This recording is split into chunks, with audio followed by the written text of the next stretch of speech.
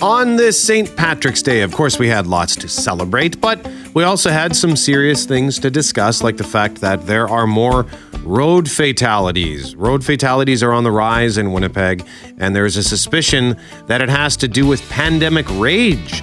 Are you feeling the effects of this? But yes, since it's St. Patrick's Day, we checked in with the Irish Association to find out what they're gearing up to get going today, and we asked you if you have any lucky charms. I'm Brett McGarry, alongside Greg Mackling and Loren McNabb. We are Mackling, McGarry, and McNabb, and this is the Friday, March 17th, St. Patrick's Day podcast for The Start.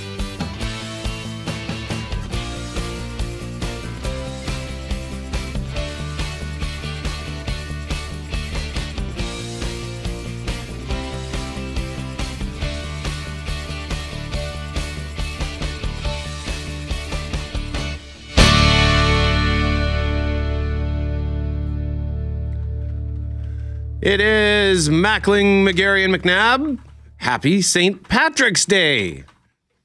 And it occurred to me this morning as I was trying to figure out what to wear that I do not own a single piece of green clothing other than a pair of socks that say I would rather be golfing. McGarry is an Irish name. I feel ashamed. I'm the opposite. Yesterday I was wearing I think I wore green Monday, and then I wore a green sweater yesterday, and our boss says to us, you're gonna get rid of all your green before St. Patrick's Day. And I was like, are you kidding? And I'm in a green dress today because I'm a redhead. So there's only two colors that really look good on a redhead. The rest are just sort of meh. So green's a staple of your wardrobe. And Brett, I am much in the same situation as you, but probably for a different reason than you. I refuse to buy anything green because it represents that's fact. Sometimes it's hyperbole, sometimes it's for fun, but this is genuine. I do not buy anything green because of the rivalry between the Blue Bombers and the Saskatchewan Roughriders. And the only thing I have on today, it's like a lime neon green Under Armour shirt that I bought about 15 years ago to go under my Seattle Seahawks jersey, because in this version of the Seahawks, they have just one little neon green stripe. Yep. And so it's the only reason I own this piece of clothing is to complement another piece of clothing. And that's it. It's like Clay knew why he was doing it, though, because he walked right by us first thing this morning, Clay Young, Global News Morning, and said, got two Riders fans back here. And I was like, and I was more insulted for the St. Patrick's Day, and Greg's instantly just angry. And I'm like, we already don't need to push Greg's buttons today. If we both had hockey gloves on, they would have been dropped.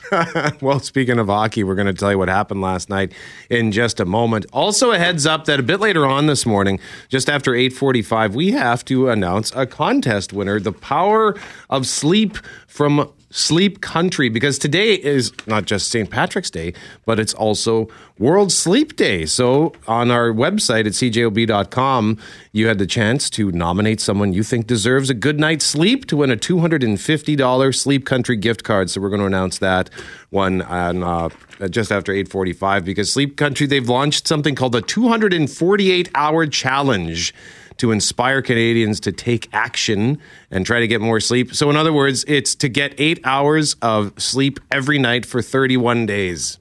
When I saw that, say that again. I said, God bless them for this. This is wonderful, but I also had to laugh at the same time, because we know so many of us are sleep deprived, and 8 hours of sleep once a week is a gift from God, let alone to get 8 hours of sleep every single night. We know we're doing this to ourselves. We know it's they're calling it, right? The next cancer is the lack of sleep, and it's a carcinogen is essentially what they're calling it. Our lack of sleep in our lives. Yeah, this is great. I'm glad somebody's promoting this. I agree. I'm trying to figure out we'd have to go to bed at 7 at the latest. Yeah. You get up a little earlier, so you'd be more like a 6:30. I went to bed. There was one day last week where I said, that's it. I went to bed at 7 o'clock. And did you sleep 8 straight? 6.5 straight. So I woke up, I had to go to the washroom, and I went back to bed and tried to go back to sleep. But still, 6.5 hours straight through was the longest I've slept in a row in a long time. I'm more impressed with that survey from Sleep Country that says 56% of us wake up tired in the morning saying we didn't get enough sleep, but that means a good chunk of people did get a good sleep, like 44%. So I'm shocked. I thought all of us woke up in the morning like, ugh. I like the way you flip that around. I always say to my kids when they're tired in the morning, there's only one place that you can really gain or get and ensure that you're getting extra sleep. It's not at between 7 and 7:30 when your mom's trying to get you out of bed. That should be before you go to bed. Go to bed a little bit earlier. And they just will not buy into that concept whatsoever. There's something always very important going on until the very last minute that will keep them from going to bed. I don't know. I mean, I remember that mentality too, Brett. Well, I still have it. It's my daily struggle. I fight.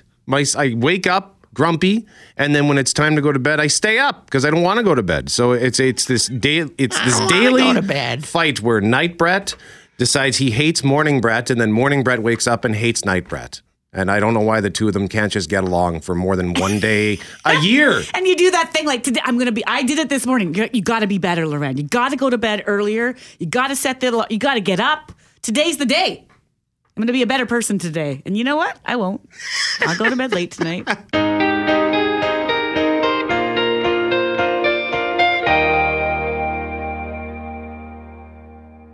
It is Mackling, McGarry, and McNabb on this St. Patrick's Day after Global News at 7 o'clock. We are going to check in with the Irish Association to see what they have cooking up for today. And it's kind of exciting, I think, that it fell on a Friday. That's what my whole question to him was, how lucky is this? St. Patrick's Day on a Friday. I mean, I get it comes around in the calendar. It's not luck, but it's lucky for anyone else who's heading out. Yeah, that's right. There's some extra special significance, I suppose, after I head out to the pub after work. But that's coming up after Global News at 7 o'clock. And a reminder that it's Friday, which means the Couch Potatoes assemble at 7:35.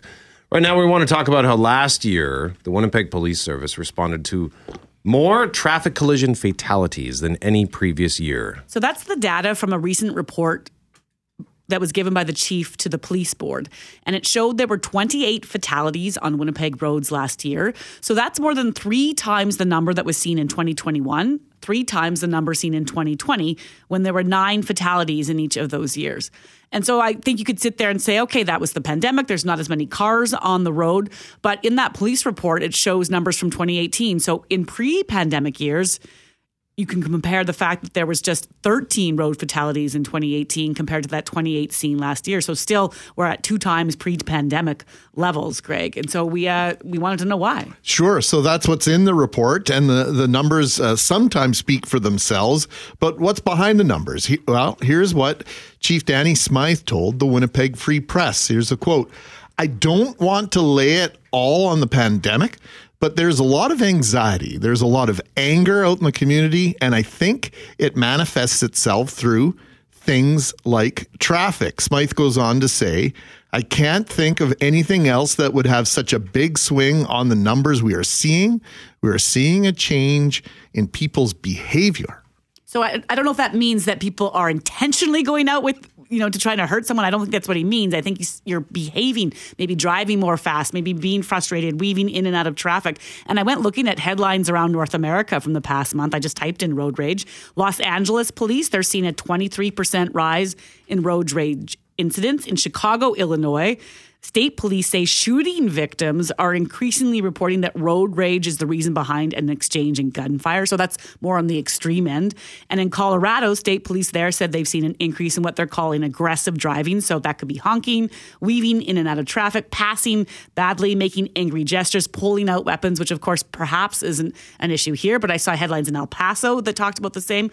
There was ones in Ohio. There was basically countrywide. We're seeing something, and you have to ask yourself, is there some sort of pandemic rage? There was a very high-profile case in Florida that just went through the courts where a gentleman, you can very easily find the video online. It's been all over my social media the last week to 10 days of a gentleman reaching into his glove box when angry about something that somebody else had done on the road. He fires several shots, and this gentleman got off on Florida's stand your ground law. So like there has, so this has been really high profile in a bunch of different communities right across the country. And I know I'm seeing some things in terms of aggressive driving, like people, just the other day on La Jamodière, somebody passed a group of us heading northbound on 59. It was during the rush hour, and somebody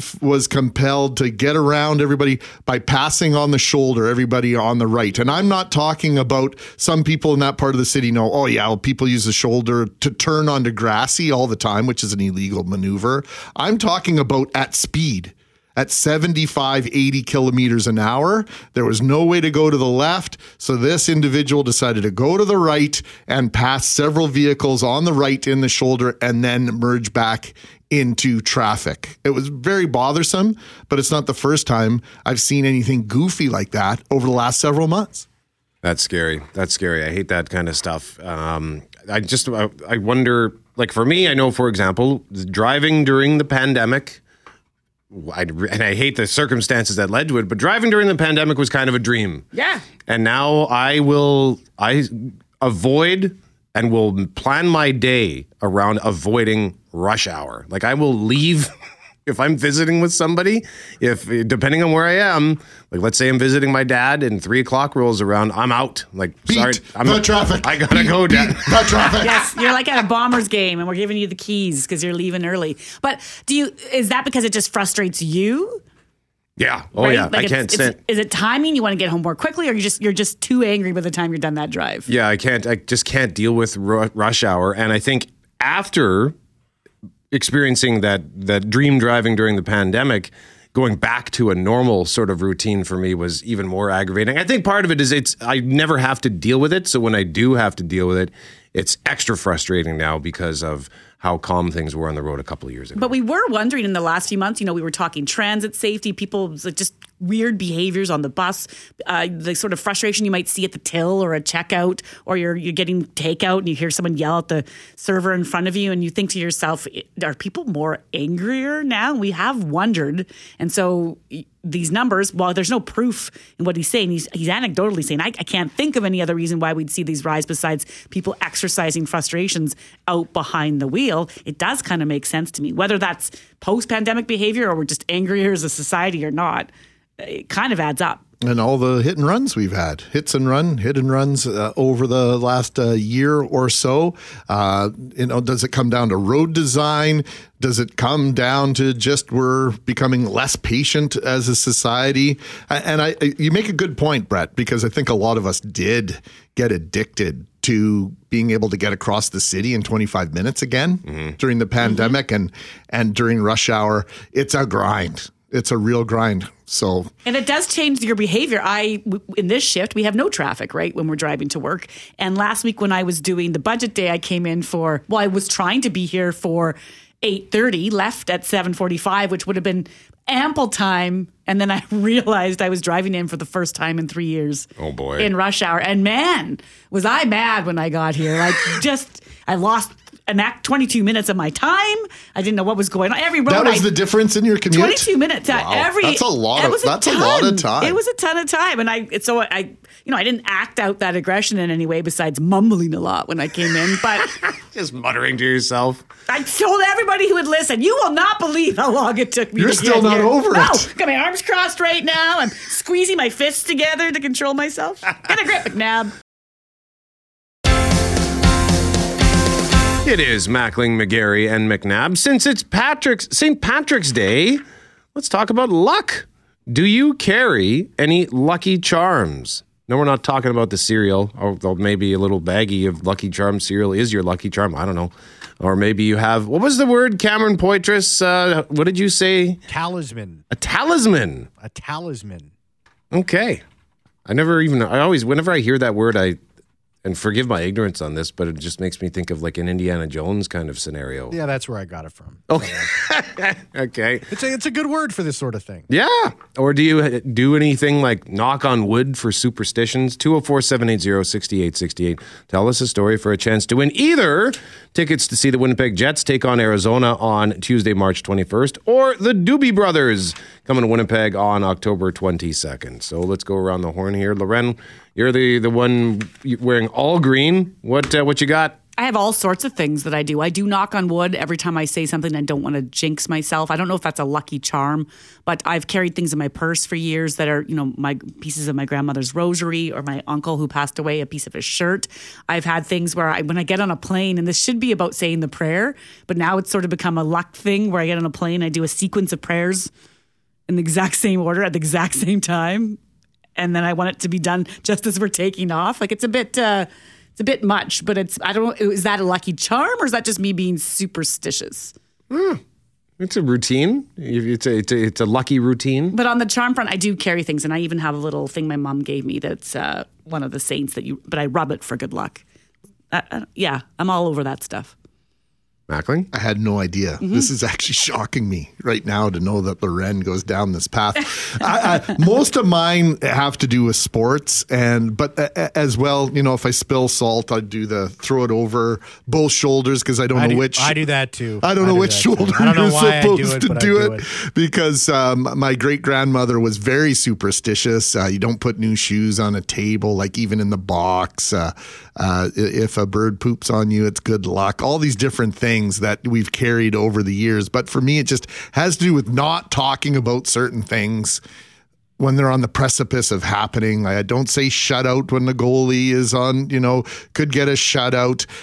Derek Taylor and I were at the Grey Cup announcement earlier in the week, and he's talking about how in 2025 the Bombers could be on the precipice of winning 5 Grey Cups in 6 seasons and all this. I'm like, how can you talk about this?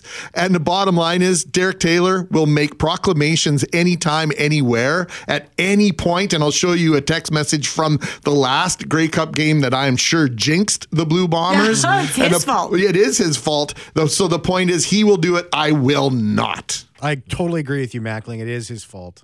You can't jinx this sort of thing. I wouldn't say it either. You can't. You can't bring that sort of thing into the universe. You just can't. You can't curse the team with jinxes like that. They'll never win. Well, I feel a certain kinship with you again this morning, Cam. Yeah, every now and then. I would just like to say I don't think the cosmos cares. If one person happens to say something about, when people, I always love when people, it's my fault. I washed my car, so it rained. No. You're logical. You're not that. See, you're logical. You see that as self-important. Yeah, it's hubris. Yeah, see, and that's not what it's about. That's not what it's about. You're thinking too logically and scientific about this, Brett. It's an emotional-based proclamation. It's nothing more than that. Skylar Peters, what about you? Lucky charms, talismans? When the Bombers had a 10-point lead in the Grey Cup game, I was here preparing to witness a Portage-Maine party, should they have won. And I put on my long underwear and big socks, preparing to go out into the cold. So I'm sorry. I've been sitting on this. Again. I've been sitting on this for 3 months. It's a good thing. And the only person who knows is Christian O'Malley right now. So my apologies, Winnipeg. Won't do it again. So this is fascinating because that's a superstition in and around it about the idea that you jinxed it. But then are you a person that believes in luck the other way? Like, can you create the luck? Yeah, I'm like a karma guy. Like, if you want good things to happen to you, do good things for other people. Right. Put it out there. Yeah. So I try to, treat people nicely and hope they treat me back. That's not necessarily like a superstition, but I think there's a certain like cycle to it out there somewhere. So you gotta put in your work and you'll see the fruit of your labor. Can karma be tied into luck? I'm on the same idea. I would never, if I'm not sick, I'm not saying I'm sick. And I'm not going to say the kids are sick just because I am tired and want to stay. It's either I'm giving you the facts of what's going on in my life or not, because it feels like it's going to come back to you the wrong way. Like, next thing you know, the kids will get sick the next day if I say I'm staying home because the kids are sick. That's just about not wanting to lie, but it's also about being nervous enough about it coming back to me the wrong way. When I was dating Jackie, we were doing some work out in Minnedosa on the building in Minnedosa. And I just like, come on, let's just stay for one more day. You can call in sick tomorrow. Like, you never call in sick. So I convinced her, she did it. And then Tuesday morning, guess who woke up sick as a dog and missed the entire rest of the week? Oh, no. Sick. Yeah, it was the only time she ever comes back fake at called you in the sick. wrong way. Yeah. Correct. Cameron Poitras, do you have any talismans? Yeah, I do. I've had numbers over the years. I used to carry this marble on me. That obviously didn't give me enough luck, but because I got rid of that dang thing. But so that was a cursed item. But I got this necklace. My friend Rube gave this to me. It's a high sign, which is 18, supposed to bring you good luck. So I wear that on my neck. And you've been wearing it for how long? Oh goodness! Well, he gave it to me as a gift. I would probably say maybe 18 months ago. And yeah, it's just... You've had a good 18 months, I will say. I think so. Yeah, not too bad. It's been okay. It's been not too bad. That's good. Yeah. I was gifted a bracelet from somebody who worked at Radiance Gifts on Cord, and before 3 years ago, the shop's shut down now, I believe. But it was going through a transition in my life, and he gave me this bracelet that was just meant to bring me good energy and optimism. And I normally don't wear that kind of stuff, but it's such a thoughtful gift, and I treasured it. But then it snapped, so he gave me another one, and then that one snapped as well. So I still have the beads, but I just don't have the bracelet anymore. But it did help me. It just even putting that on, I sort of felt like I was putting on some armor in a weird way. Like a placebo. It's a placebo effect, but if it works for you, you do it, right? 100%. Yeah. I want this necklace of Cam's. I'm going to run by. I also carry an American $1 bill in my wallet as a reminder that I'm not going to spend my retired years in this godforsaken, cold demon land that I'm born in.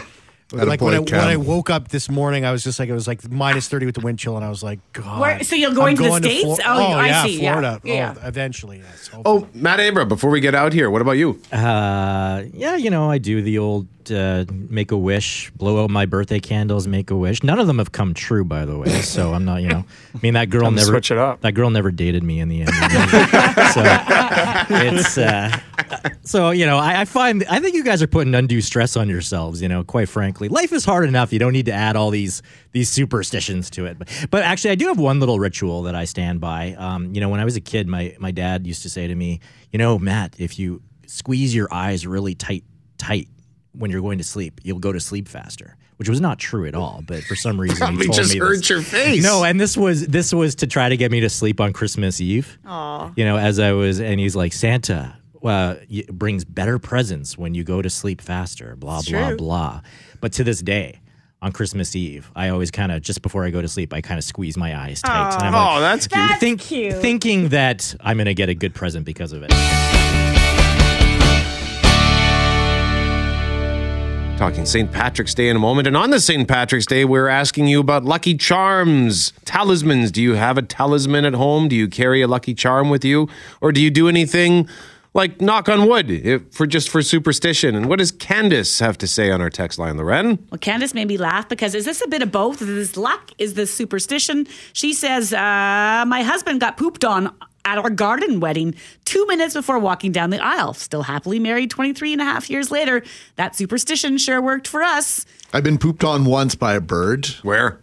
Golding Street in between Portage and Wooliver. I was delivering newspapers right on my thigh. I was wearing shorts, and I went down as though I'd been shot. And right away, I dragged my thigh on the grass to wipe it off. I was so disgusted. But of course, when I got home, my grandma, who was staying with us at the time, that's good luck. Yes. You should have left it on there. It's not superstition. What? That's just good luck. Like you want it to happen versus now you need to. It's not like that's just to make you feel better it about is. the fact that bird just pooped on you. Of course it is. There's no other way. Like, who would get pooped on? And then that's exactly what that's about, trying to find the good in the bad.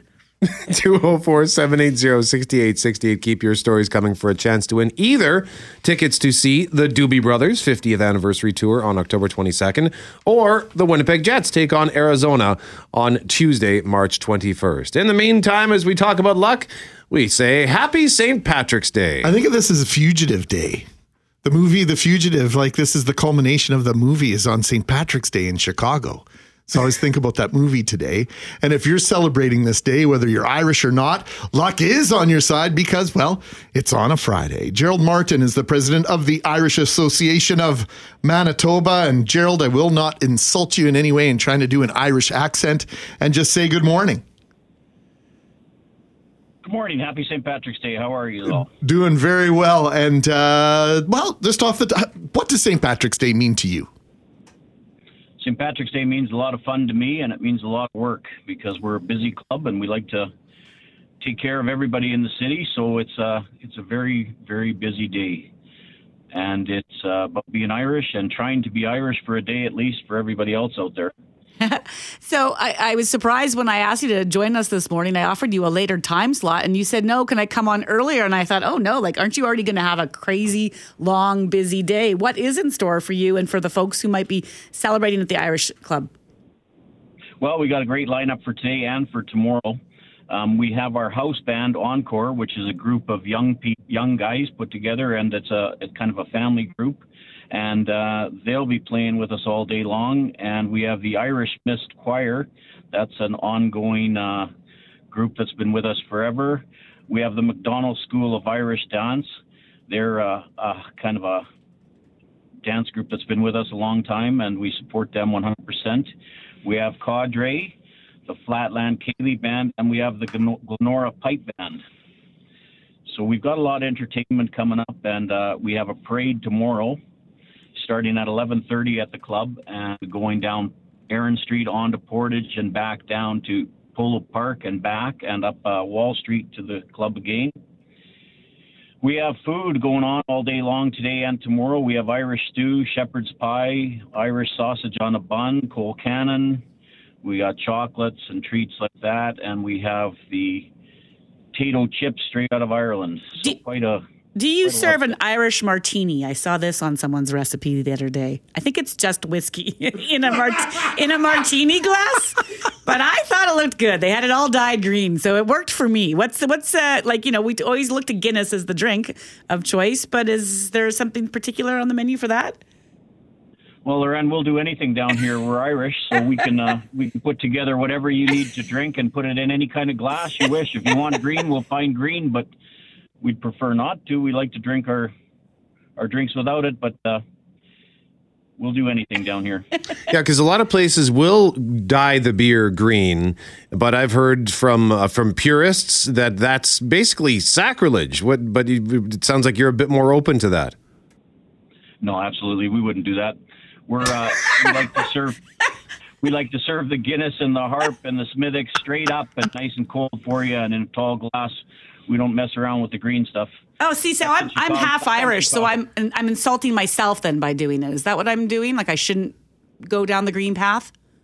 You might look a little green the next day, I'll tell you that. Don't mess with perfection. That's correct. Yeah, comes down to that. You mentioned that for Irish people, it's a day of celebration, and it's a day for others to pretend they're Irish. And, you know, we hear the term cultural appropriation so much these days. So any thoughts on that? You know, where people just use this day as an excuse to wear green accessories and perhaps, you know, mimic or even mock Irish culture?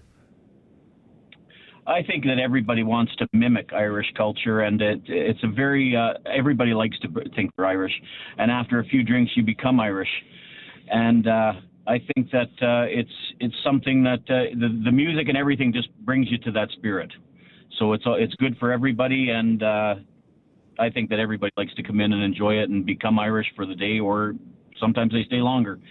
And we hope to get more members if that's the case. You know, like we're always looking for more people to join our club. You don't have to be Irish, and we have plays and stuff going on in the future, and we are open Fridays and Saturdays, hoping that we'll get in everybody we can. So come on down and be Irish.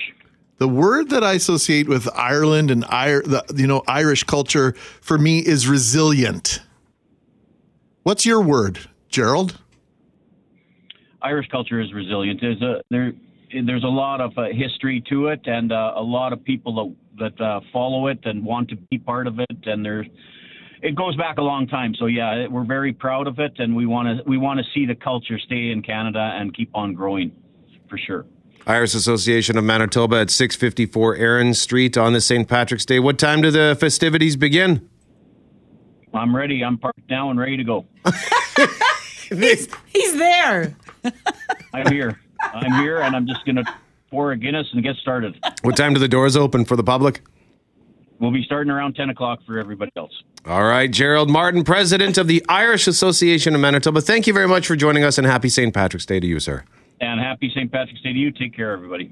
And yes, indeed, I'm glad to hear him say, yeah, we're not going to do that. We're not putting green dye. I agree. I totally get it. I'm trying to find the recipe because we were talking about Irish food yesterday, which involved a lot of corned beef and shepherd's pie and all the rest, but there was a lot of different kinds of drinks. But it said Irish martini, but I can't find it, and I'm pretty sure it was just Irish whiskey in a martini glass. Perfect. Maybe with Bailey's, like a drop of Bailey's or something in it. Is Bailey's Irish? Bailey's Irish cream, I believe. Like it's from Ireland, though? I can't confirm or deny it. Today it is. Can't help you. Today it is. So feel free to let us know if you're celebrating St. Patrick's Day today and keep those stories coming on Lucky Charms. If you've got one, we want to hear about it. 204-780-6868.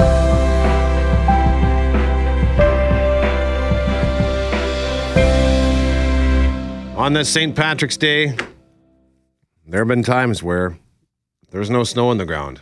Not this day. It is not this day. Oh, didn't you golf March 16th? Is that the date that sticks in my head once upon a time? I remember that day. I remember being at work that day and wishing I was not at work that day because I wanted to be on the golf course. That was, I think, that was in the last 10 years. But even 2 or 3 years ago, I think, it was mid to late March where some courses were able to open, and then they had to put the brakes on because we got this snow event in April.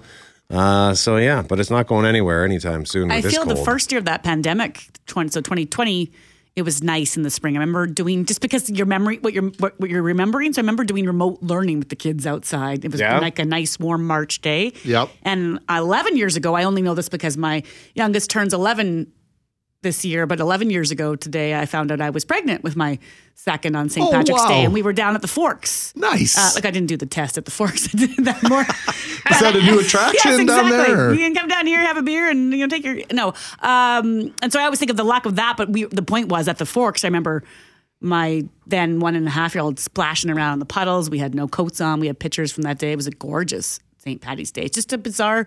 March is weird. It's like November. You can't trust it. The last St. Patrick's Day I think I really celebrated was in 2000 when I was living in Calgary, and I was with my buddy from Winnipeg, and we were out basically in a light jacket. I'm like not used to going out and about bar to bar in a light jacket for St. Patrick's Day back home.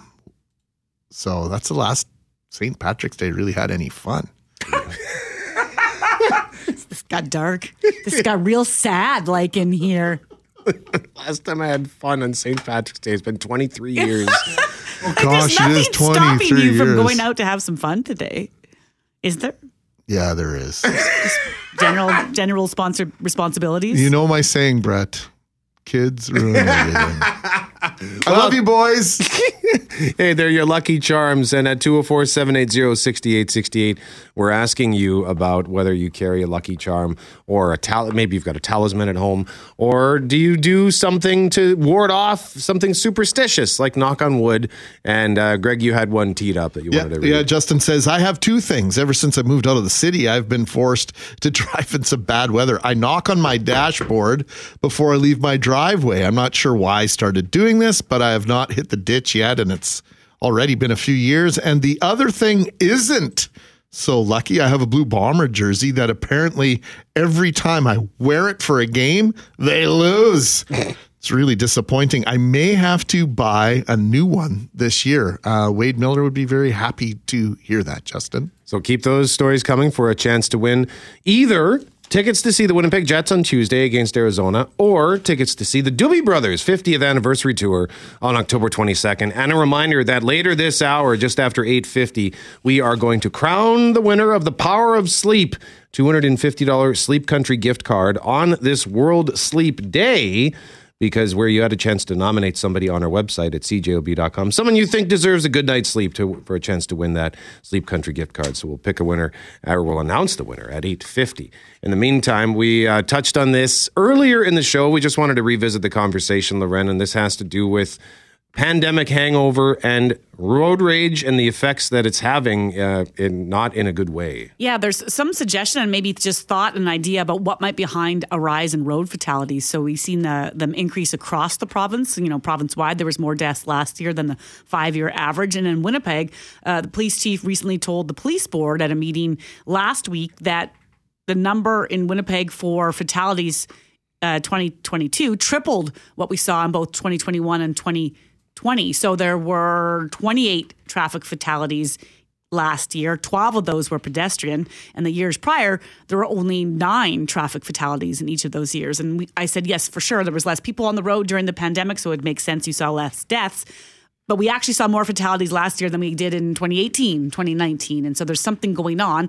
And so after that police board meeting, the chief was asked what, and his public information officer tells me that's when he made the comments that perhaps it's the frustration, post-pandemic anxiety, any anger that might be out there. I don't know, could even be cost of living right now. There's all sorts of reasons to be frustrated. But there is something going on, because I looked at headlines around North America and found so many examples. El Paso, Texas, Colorado, Ohio, California. There was a road rage incident where someone was stabbed in the Waterloo-Kitchener region last week in Ontario. And there's people who are talking about the idea that fatalities might be up in part just because of frustration. And I hate that we're being blamed for that, because there might be, engineering reasons, there might be road safety reasons that we're getting frustrated out there, but we're still the ones responsible for how we react. Yeah, well, I was relaying an experience I had on La Jamodière just last week. Someone pulling as far as you can to the right, essentially off the road and onto the shoulder, just frustrated. They seemed to be frustrated with how slowly traffic was moving, and they took it upon themselves to pass several cars in the shoulder. And so I was just sort of asking out loud, I know what I'm seeing. What are you seeing out there? And Gary said very quickly after that, oh, guys, you should see some of the crap out here on the highway. I see it every day, not just cars, but supposedly fellow professional drivers. 6 more years and I'm done with this career. Can't wait. Gary obviously drives truck professionally. And I said, is it any different now than it was pre-pandemic? And Gary says, absolutely. Way too many people on the roads now, LOL. I would go into Toronto and it almost looked deserted. Only a couple transport trucks going in the same time I was. I miss that. Everyone is in a hurry.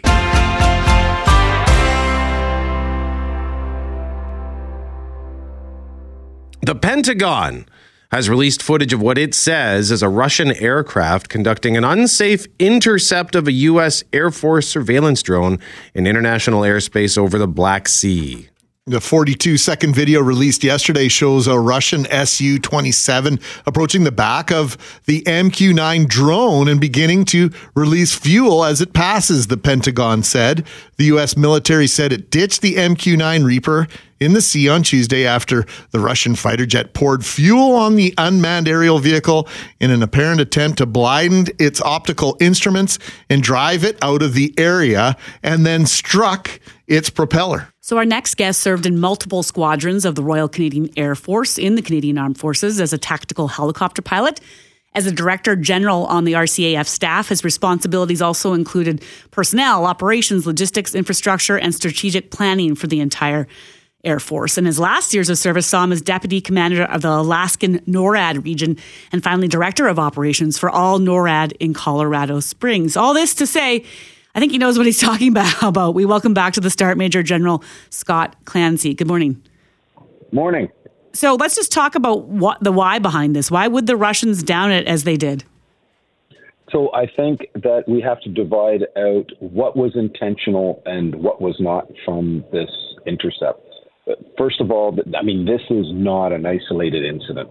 These types of reckless behaviors and provocative flying and clearly unsafe flying have occurred countless times on the Russian periphery, whether it's the Black Sea and the Baltic and around Syria. What was intentional, they intended to intercept that closely. They were doing those aggressive maneuvers. I just don't believe they intended to contact the drone and down it. They were just trying to force it out of the area. So I'm curious, what will the Russians learn from the drone if they manage to recover it from the Black Sea? Yeah, that's a great question. when a drone like that goes down, the pilots that are controlling it remotely will zeroize any of the data that's on board, any of the cryptological equipment. But having the hard, boxes that are associated with that or the sensors can be informative to adversaries, especially, with the links that they would be able to be connecting back to through satellites to where they're being controlled from. But that thing's crashed into the Black Sea. It's now sunk to the bottom of the Black Sea. Recovery efforts in, hundreds, if not thousands of feet of water can be very difficult. Just look to that object that we tried to recover from Lake Huron. How is this going to impact U.S. operations in that part of the world? Well, I think that because this is not an isolated incident, because this is one in a series of, and we've seen this type of extraordinarily unsafe activity, not just around drones, but around manned aircraft, and not just from the United States, from Britain, and even the Canadian Armed Forces have been involved in these kinds of things. I think you're going to see a steadfast resolve from the Americans. And I think Secretary of Defense Austin said that during his press conference the other day. They're going to be steadfast in their means to conduct their operations in international airspace, much like every other air force in the world, including Canada. How dangerous might it be, the U.S. and Russia going at it, like going back and forth like this? So I think that we all have to, take pause and harken back to the Cold War. In the Cold War days, those of us who had fought during that time were pretty sure that if an escalation was going to commence, it was going to commence in the Mediterranean. That's where the fleets and air forces of the Soviet Union and NATO were very, very up close and personal, or operating in close proximity. And so if incidents like this were going to happen and escalate quickly, that's where it was going to be. And they did. There were collisions. There was all sorts of things that happened between the navies and air forces of both nations. So I think that the number one thing that the United States and its allies are going to do is not want to escalate the situation. I think the answer is going to be to continue to train the crews to be prepared for this unprofessional activity. But I think it's indicative of just how far the Russians are willing to go, to force some sort of escalation. I'm curious, given your experience, and so much has changed with technology over the years, and I want to throw in the use of cameras, right? Like, we're watching so many tactical maneuvers, wartime maneuvers in real time via social media or other, and even the fact that we had the video of this Russian plane and the drone is all newer in this era. And does that change the way we not only react, but the way even military might react, because there's this obvious response, or what the public feels like should be an obvious response? Well, I think there's a great segue into the information environment and what that means to modern warfare. When I say that this is not anything new, that I've seen this on Canada's periphery, maybe not. The Russians are very more careful. They're more benign about the intercepts that we conduct around our periphery, but they're still extraordinarily provocative. And we've had to train our crews, even in NORAD, to de-escalate situations that Russian bombers and their escorting fighters conduct on our periphery. But what this means is that you're going to see it. The public is going to see these things more real time. And I think that, there's going to be a constant explanation that, in the great power competition of our world, you do not want a nuclear war. And with the backdrop of two nuclear powers, this is kind of what's at stake in and around Ukraine. So there's going to be a constant back and forth that's going to test the political resolve of most Occidental nations, because that's really the only place where that debate is occurring. It's not occurring in Russia, that's for sure. Retired Canadian Major General Scott Clancy is our guest, and you mentioned nuclear war, and I obsessed with this quite a bit in high school. Now we have kind of some other participants, those that are trying to get in on the conversation, so to speak, and not in a good way, as North Korea continues to test its latest ICBM technology. A Chinese study being shared in the media around the world suggests these intercontinental ballistic missiles, when perfected, could reach the center of North America in 33 minutes. First off, real quick, how fast are these missiles flying, and how do we protect ourselves from these weapons of mass destruction? So that's a great question. So these missiles are traveling at 4 to 5 times the speed of sound. They are in an intercontinental ballistic trajectory. So it's a ballistic trajectory, much like you would, shoot the cannon out of a gun. The North Korean missiles have not reached North America. What they do is they fire them on what we call a lofted trajectory. So, instead of shooting a cannon at an optimum distance of like 45 degrees, they shoot it straight up, and it goes way up into the atmosphere and out into space, and then comes right back down. That's why you see the landing distances being so close to where they're going. And this, demonstrates what the North Koreans want is to be part of the nuclear family, because they've tested, it's not just the missiles, it's the nuclear warheads, and they've tested up to 140 kiloton nuclear charge in Korean. It's an underground test that they did with respect to that. What that means, though, is that we have to have a re-education about deterrent theory and mutual assured destruction, which means that nobody prepares to defend against nuclear missiles, because it's the end of the world, and that's what's going to prevent everybody from launching. Is that once someone launches, everybody else has to launch back, and that backdrop of mutual assured destruction has been underpinned all of NATO and the U.S. and Canada's deterrent concepts for the last 50 years. Retired Major General Scott Clancy joining us live on 680 CJOB. Thank you very much for this. We appreciate the insight. You have a wonderful Winnipeg day.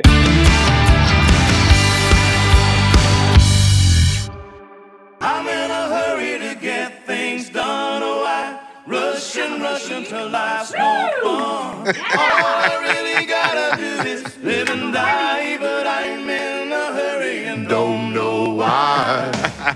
Alabama, I'm in a hurry and don't know why. That goes out to our engineer, John, who says, in response to Greg talking about that driver who took to the shoulder on Lage to speed past everybody, that's the song that popped up. In a hurry, don't know why. Love it. Great song for amazing a Friday. Harmonies, right, Brett? Oh. That's what we love about Alabama. Oh, just spectacular. Well, get lost, you two. Alabama and the Oak Ridge Boys. We had this conversation when you left the room. Wow, because that's instantly what I think of, that part when they do the harmony, and everybody, when they sing along, tries to do it with whoever they're in the car with, and nobody can. Gotta get down low. And then you look at each other like, yeah, next time that song comes on. Yeah, when you get a harmony like that, it's just beautiful. So whether I think you guys nailed it just now. I appreciated that. I mean, start a little barbershop trio. that is a fourth voice quartet in our panel. And Mr. Mackling, who is that? Well, it is the host of Global News Morning Scene, Monday through Friday, 6 a.m. till 9 a.m. on Channel 9, Cable 12, CKND Television in Winnipeg. And of course, Gabby, you heard my explanation as to why I do not have green in my wardrobe. It has to do with your home province, but I just want to say that at least 4 of my favorite people in the world are from Saskatchewan. Kenny Shields, Todd Kearns, Bob Irving, and Gabrielle Marchand. I'm so glad you brought that up. I don't have much green, and it's not because I hate the Riders. I mean, I'm a Bomber fan, just to be clear. I don't cheer for those watermelon-wearing weirdos. But did you at one point? No, not really. I didn't really grow up a Rider fan the way some people do in Saskatchewan, so this kind of worked out well that I now have a team I really root for. Yeah, you didn't have to turn your back on anyone. Yes, I didn't burn any bridges, I don't think. I'm still allowed back in the province. And I have to say, I love Saskatchewan too. Our Clay Young was live from this cottage show riding a quad, and he asked me, he almost ran over, the cameraman won.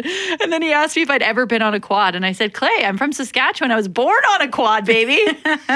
We watched that. It was 7:20 this morning, and we all stopped and turned and thought, oh dear God, what is Clay Young up to right now? Riveting TV. It was amazing. I was yelling for him to open up the throttle. Open the throttle, Clay. Yeah, I just straight out yelled, you coward. Come on, let her buck.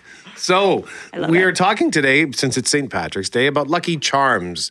Do you have a Lucky Charm? I have a lucky coffee mug, and I swear bad things happen when I do not use that mug. It's very colorful. It's lovely. It's from Rio de Janeiro, and it says Rio de Janeiro on it. And I love my coffee in it. And the time that I knocked out my tooth, I swear I had not had coffee out of that coffee mug that morning.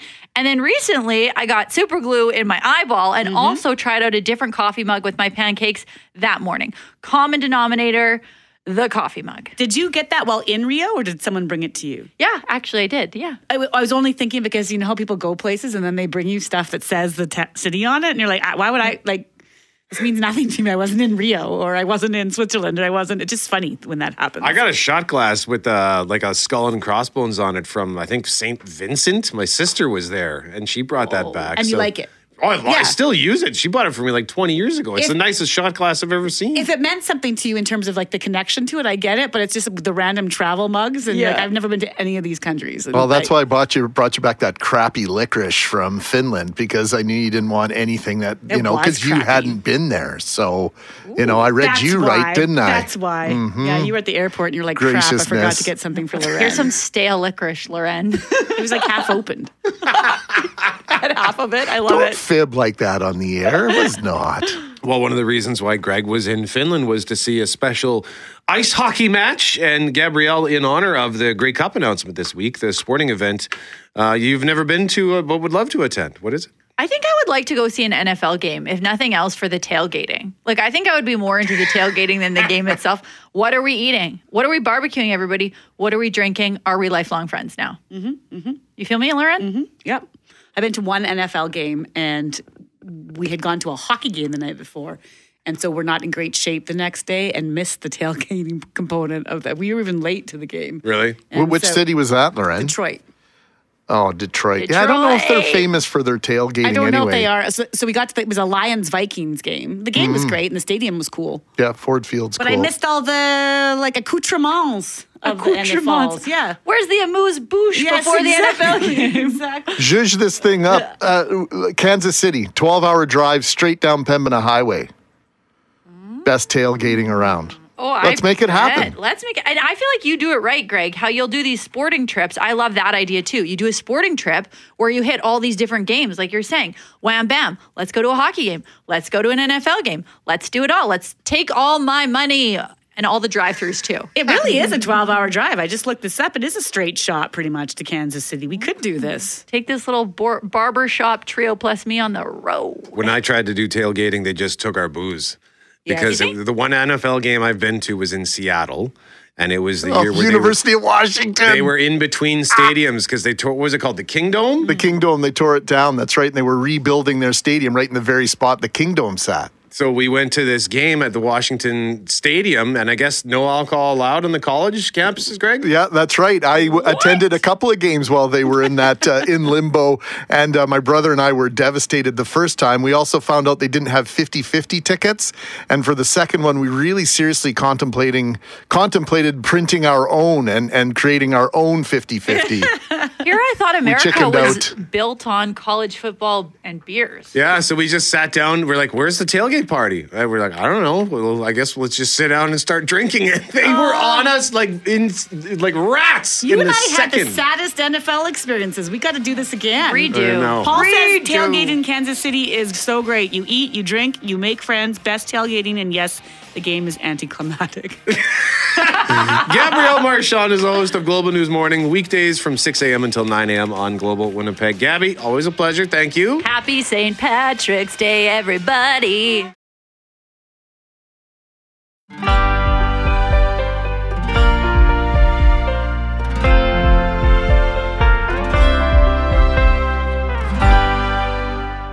It is Mackling, McGarry, and McNabb. Hey, by the way, congratulations to Greg Kozlowski, who won our pair of World of Wheels tickets that we gave away just before 8 o'clock. Right now, we're giving away either a pair of Winnipeg Jets tickets for Tuesday's game against Arizona or the Doobie Brothers 50th Anniversary Tour, October 22nd, Canada Life Centre. Talking today on this St. Patrick's Day about your lucky charms, your talismans, or maybe the superstitious things you do, like we had one listener who knocks on their dashboard, or maybe you knock on wood. Greg, Angela, though, thinking, as one of our runners-up, is thinking of others with hers. Which really resonated with us. Growing up as a devout Ukrainian Catholic, I would always make the sign of the cross anytime I heard sirens, hoping and praying that whoever was in distress would be okay. Also hoping that the first responders would be safe during their emergency call. Angela, I love the message there. I love the spirit of your superstition. And we also, another runner-up here is Lorna Loren in Grosse Isle. True moment. When my mom passed away a couple years ago, she had given me a little St. Christopher medallion the size of a dime. I kept it in my wallet the last couple years. About a month ago, doing a little shopping, handing the teller some change, walking out and going about my day, and then realizing I had given the little St. Christopher medallion as a dime. Oh my gosh, I felt terrible chill and dread coming over me, like something bad was going to happen, and I had to vigorously relive the day to figure out where I might have left it and pray they had not passed it on. I went back to 7-Eleven. Thankfully, it was in their till. I seriously feel like something was going to happen to me or someone around me without that St. Christopher medallion in my wallet. St. Christopher is the patron saint of travel, I believe. Is that right? I'm looking. I feel like I should know these. I feel like you should know all of them off the top of your head. It's only because my mom has had a few that were quite common. Like we both, her and I, are similar for losing things. And so I think the saint of lost causes might be Anthony. And so you'd be like, please just help me find my keys, Saint Anthony, please. Like you'd just be, I might have that one wrong. So I feel like I should know this, but I don't. Well, still, the likelihood of finding something that small to figure out where you may have lost it, and then to see that they still had it in your till, that's unbelievable, because it happens all the time at the King's Head. People will come in on a Friday morning. You can tell, and like doing sort of a pseudo walk of shame. Hey, I think I left my cell phone here. Do you have it? And they pull open this drawer. Have a look. Is it a drawer? It must be just massive amount of stuff in there after a night. Yeah. Clothes, phones. They have a cup. Clothes? They have a cup full of cards that people had left behind. Yeah. I guess you got to leave a card, or whatever, for a tab, and they just forget to pay the tab, or I don't know what happens. I always used to laugh at people that were so certain that they'd left behind their item in this exact spot. It's like I suspect that probably would have just taken it. Yeah, St. Christopher is the patron saint of travelers, including motorists. Bruce Hollins is our winner, and Bruce says, my mom passed away a few years ago, and while she was still with us, would often share profound quotes that she would come across. Some were funny. Most of them were deeply meaningful and thought-provoking. When she passed away, we discovered that she had a couple of journals that she would write all these quotes in. I was gifted one of those journals, and I keep it in my briefcase. So often at lunch, I'll pull it out, read a few pages, and be reminded how fortunate I was to have her as my mother. Bruce, that is just lovely. Thank you so much for sharing. Thanks to all for sharing today. And Bruce, it's up to you. You either get the Jets tickets or you get the Doobie Brothers tickets. We shall get your verdict shortly. Greg, Jude! St. Jude, sorry, is the one you pray to if you lose things. Impossible causes. Anthony's something else. Sick. I think maybe the sick. I don't know. I got this all wrong. Is it an impossible cause for you to not look right things? now. Like as if he's supposed to know. Cam, way in here.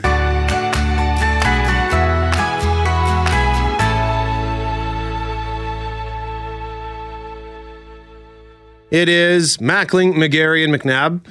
Lauren's going to sit this one out on this St. Patrick's Day. Let's have a laugh or two with our friends from Yuk Yuk's at the Fort Garry Hotel. Well, Brett, I have to wonder if one of our guests could work just about anywhere this weekend. When I give you his last name, you'll understand why I'm saying this. Say hello to Brian O'Gorman, professional weirdo. Tattoo. Hello, everybody. How are you, Good, Brian? man. Welcome to Winnipeg. Thank you, man. It's my first time here. I appreciate it. Very first time. Okay, we'll get into that. We'll dig a little bit deeper into that in just a minute. And also joining us this morning is Gilson Lubin. Gilson, good morning. How you guys doing? We're doing very well. And your first time to Winnipeg too, Gilson, or no?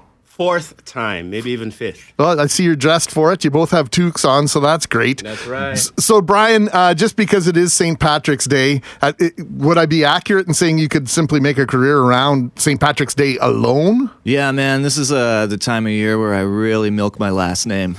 The O'Gorman thing is like most of the time I kind of downplay it because I don't want to have those Irish conversations with people. You know what I mean? Like, oh, so how far from the motherland are you? You know? But I don't want to do that most of the time. I just tell them I'm Canadian. But this time of year, I'm like, especially when I'm booking shows. You're playing that right up, are you? I'll be Brian for like $300 a night. I'm Brian O'Gorman on St. Patrick's Day for a couple G's, you know? Oh, and the accent comes out for a couple more, you know what I mean?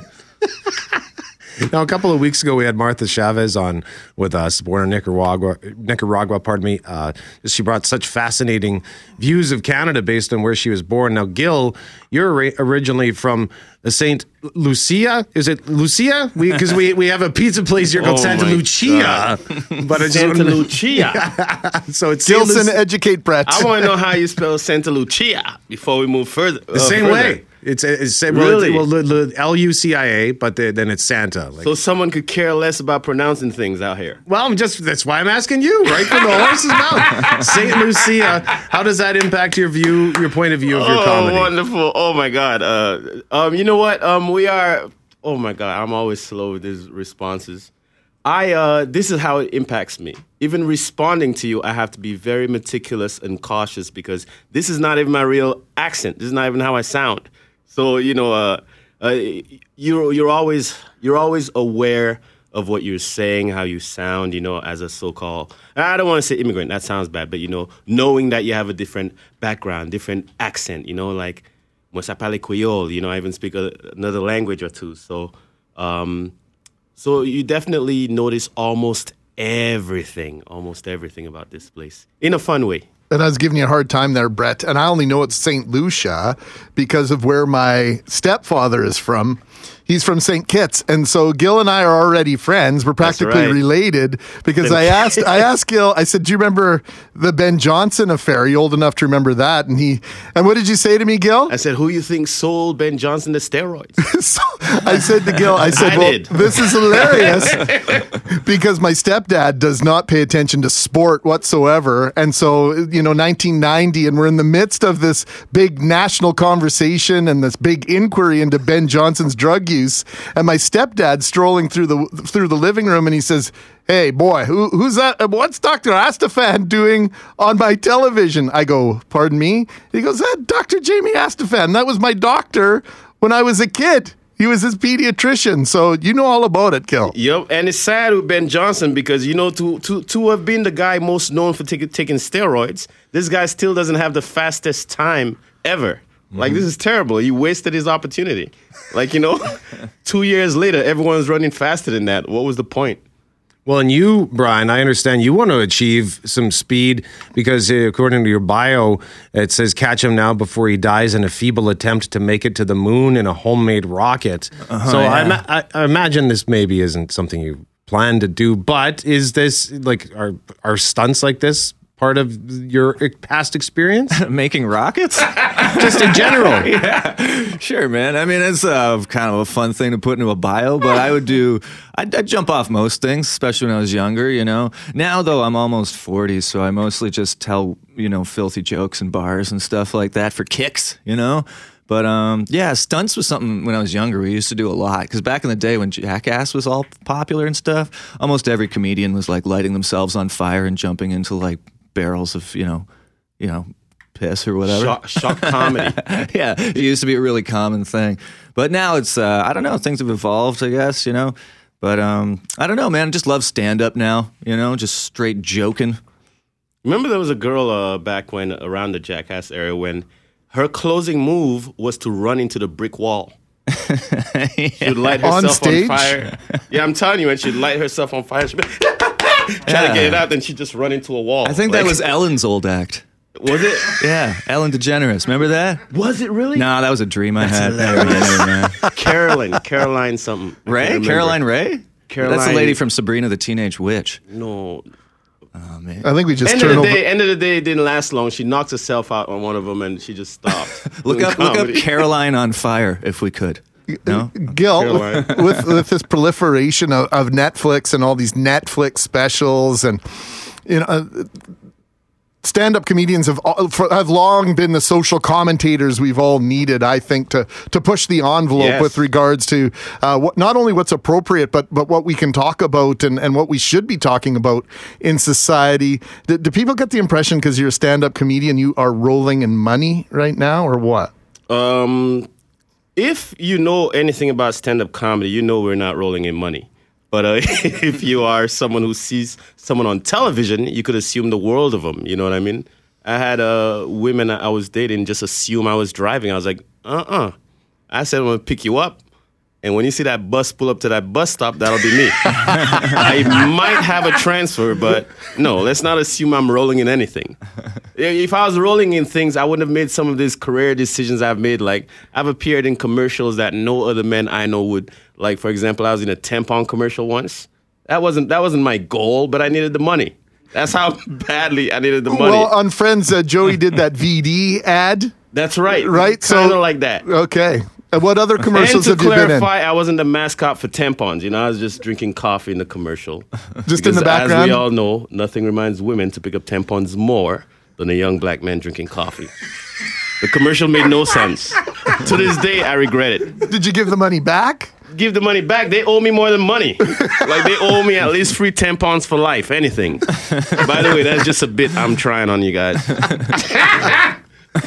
In studio with us, we have Brian O'Gorman and Gil Lubin. They are performing at Yuk Yuk's at the Fort Garry Hotel. And Brian, this past January, your second album opened at number 1 on iTunes comedy charts. And well, iTunes Canada.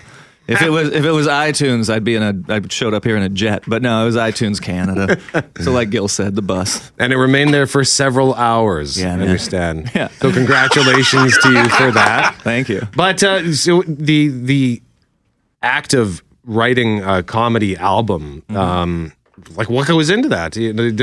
Does it just sort of like when you randomly think of things, or do you have to sit down and try to come up with your formulated material? What's the process? Yeah, so the first couple ones was just basically I had enough material that I could do it. I just recorded my third one a couple weeks ago in Toronto, and that was more of like an active, I'm going to write an album for this. It's one of the only ways that comedians can really get paid these days is digital radio revenue and other radio revenues playing our stuff.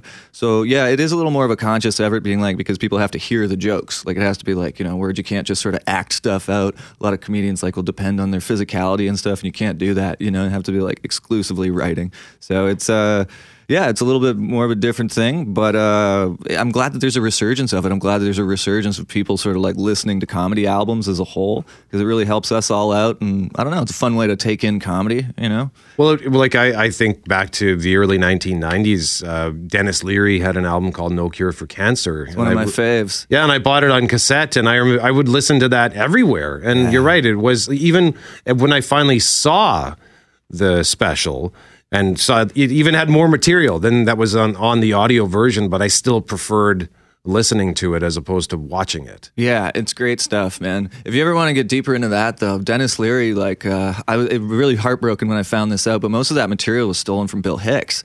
So he was had gone through a lot of his material, and Hicks was really upset about that. Oh, no. If you look deep into that, it's a wild story. But yeah, Bill Hicks was an old comic who was really edgy and wild and stuff like that, and a lot of people sort of picked up his stuff. Leary took verbatim a lot of his stuff. Oh, no! Really wild. Really wild. Oh, my God! I know, it's heartbreaking. It's heartbreaking. Just like that, your hero is finito. Right? Yeah.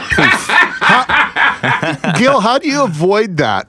I listen to a lot of comedy myself, and then I've always wondered, the Rolling Stones and the Beatles and everybody else, how do you not inadvertently, even if you're not doing it intentionally, how do you not inadvertently get some of this stuff in your head and imagine that Absolutely. It's your own? Well, what are some of the thoughts out there is that, everything's done, there's nothing new under the sun, we're all under the same roof.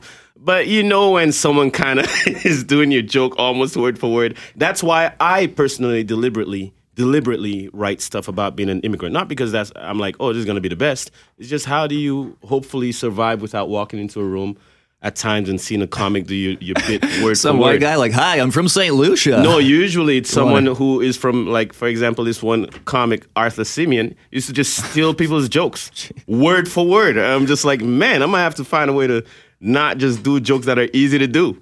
You know, so you just gotta be a little bit more cautious and a little bit sneakier with the writing. Yeah. Well, you can see them this weekend with their original jokes at Yuk Yuk's. Brian O'Gorman, aka Professional Weirdo, and Gil Lubin joining us live on 680 CJOB.